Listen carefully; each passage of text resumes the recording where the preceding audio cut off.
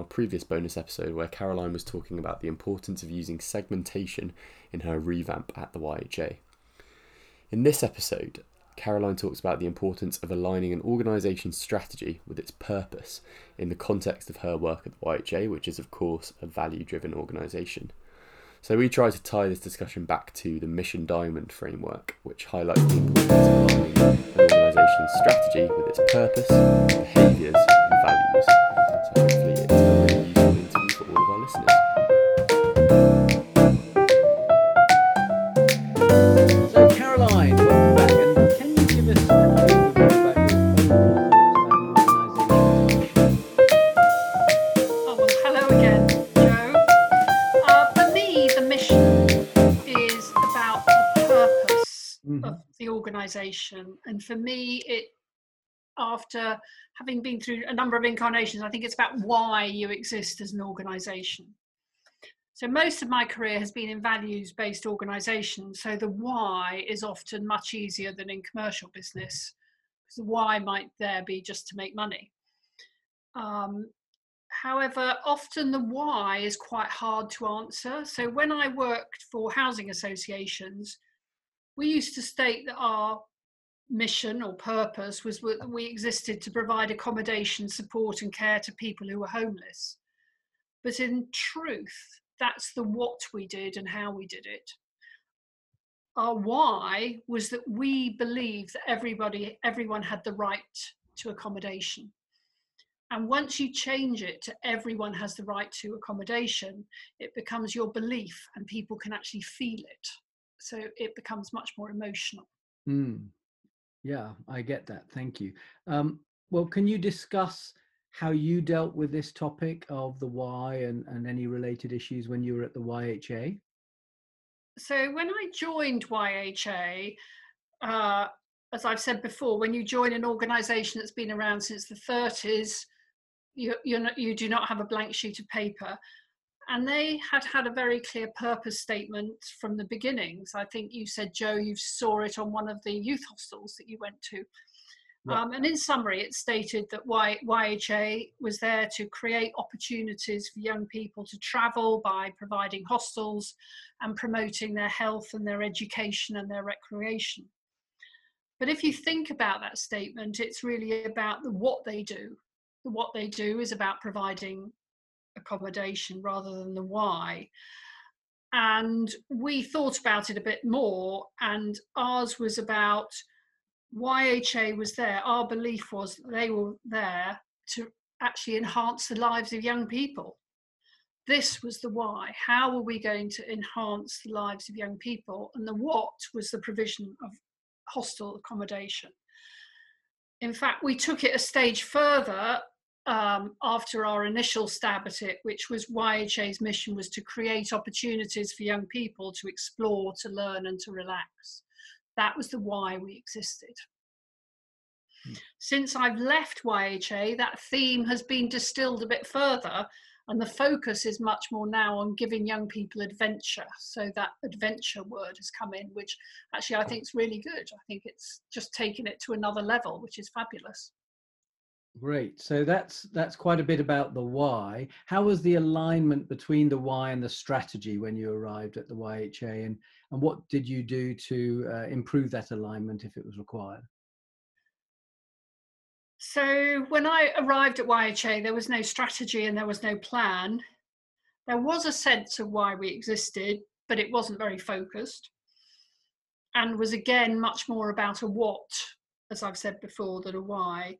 So we aligned our mission and our vision on young people, taking YHA back to its roots around that theme that we talked about in the last question, was about creating opportunities for young people. And we set ourselves a goal, management speak, big, hairy, audacious goal of reaching 1 million young people. And I totally agree that everything has to be aligned. It won't work if it's not aligned. And our plans were all developed around 4 strategic themes, again aligned to how we created more opportunities for more young people and how we reach more young people. Okay, thanks. Well, that's something about the alignment between the why and the strategy and how you develop that. Could you talk a little bit about the values that came along with that and how important they were? So values are, in my view, so important to an organization as they guide the behaviors that you want to deliver your strategy. When I first went there, we did set some values for the organization, but if I'm really honest, they didn't come into their own in the early days. They came in, we started to really use them and build on them when we wanted to change the culture across the Mhm. organization. I mean, in the early days, there were so many basic things to do. A culture change program would have just got lost in the morass of huge issues that we were facing just to get the organization back on its feet. But when we did start to use the values, we actually put them into a framework. We called them spirit values, the spirit of YHA. And we had 6 values, which were sustainability, passion, innovation, responsibility, inclusivity, and trust, which all nicely was encapsulated by the Mhm. term spirit. Mhm. And so we have then moved everything around, guided around those 4 strategic themes and our values. Values guided our appraisal process, so people would be appraised on their behaviours, our monthly staff spirit awards, our annual awards, our internal comms. We really worked hard to sort of embed it and take it into the DNA of the organisation, because that's what you have to do with values. They did evolve over time, so we started with a light touch, and we then put in a deeper program with quite specific behaviours we expected against the values, but we retained that headline, the spirit values, right the way through.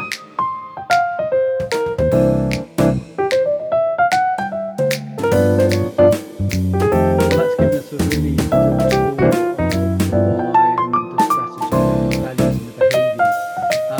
Are there any other points you'd want to make about those topics and about mission in general?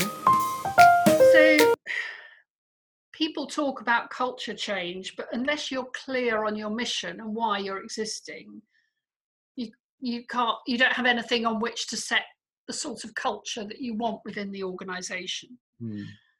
And coming back to that why you exist, it's I think it's really important that it gives staff in the organization a feeling that they can buy into. They understand why they're coming to work every day, why they're doing this.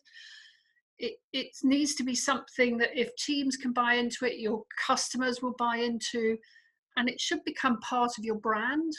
You know, your internal and external communications aren't separate and go into your brand. Once your mission is clear, then that enables you to set out what your values are. Your values guide your behaviors, and it's the change in behaviors that you're doing if you want to, that's going to underpin that culture change program. I I would actually say that culture is a hard nut to crack, and I've talked to many leaders and they always say, "Oh, I want to change the culture. Hmm. What do I do?" And you almost it's cult and people find it hard to even define culture. And for me, culture is quite basic. It's the way you do things around here. And to change the way you do things around here, you've got to start at the top. I've seen so many organizations that might have teamwork as one of their core values, yet the top team in the organization is each other's throats fighting. And if the top team is not working together, how can you expect that to be translated in a value and a behavior through the organization? So everyone has to buy into the values and behaviors. It isn't just for staff or people down there, it's right through top to bottom. And and when you set those values, if you can involve your people in defining those against the mission, I think they'd be much more powerful and much more aligned in the organization.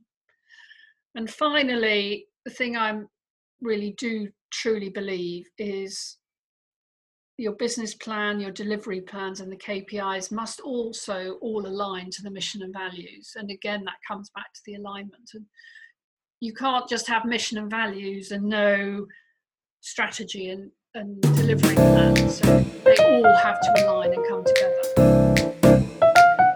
So alignment is my last word I leave you with.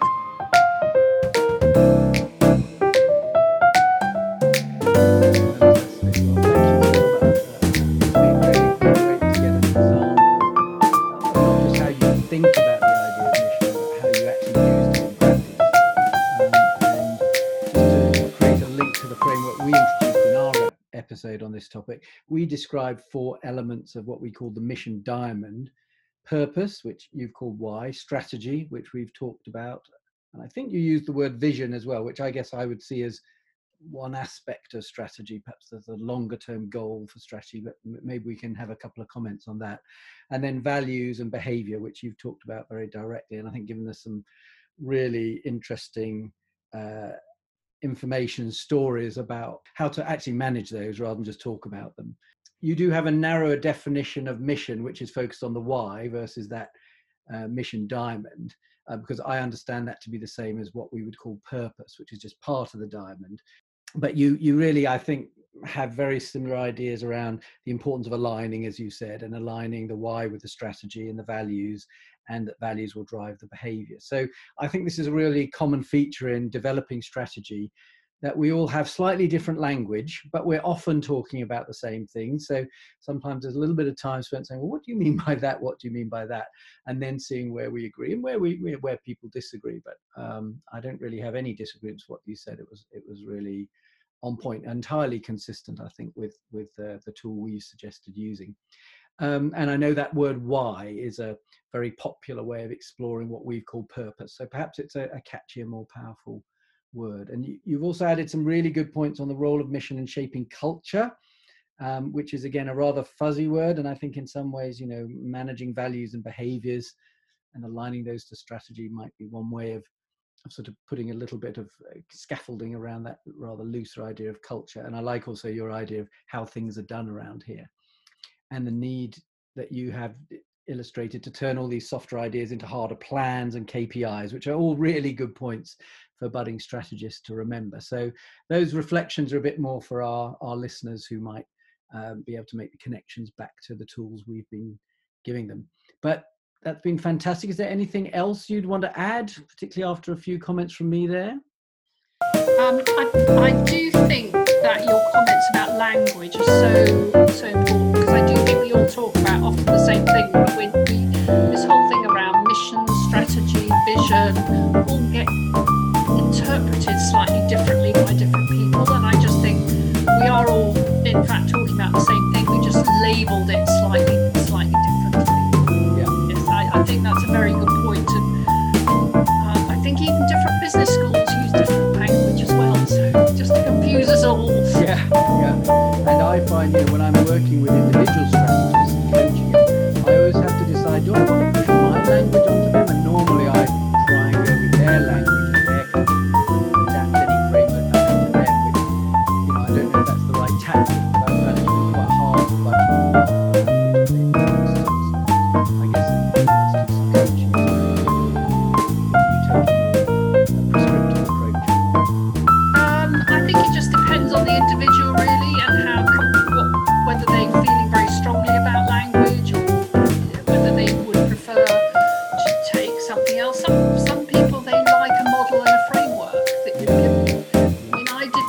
I have to be honest, I hadn't seen the Mission Diamond until you talked to me, so I haven't done my research on it and read about it. It looks like it's a model I probably use subconsciously rather than consciously, if I'm really honest.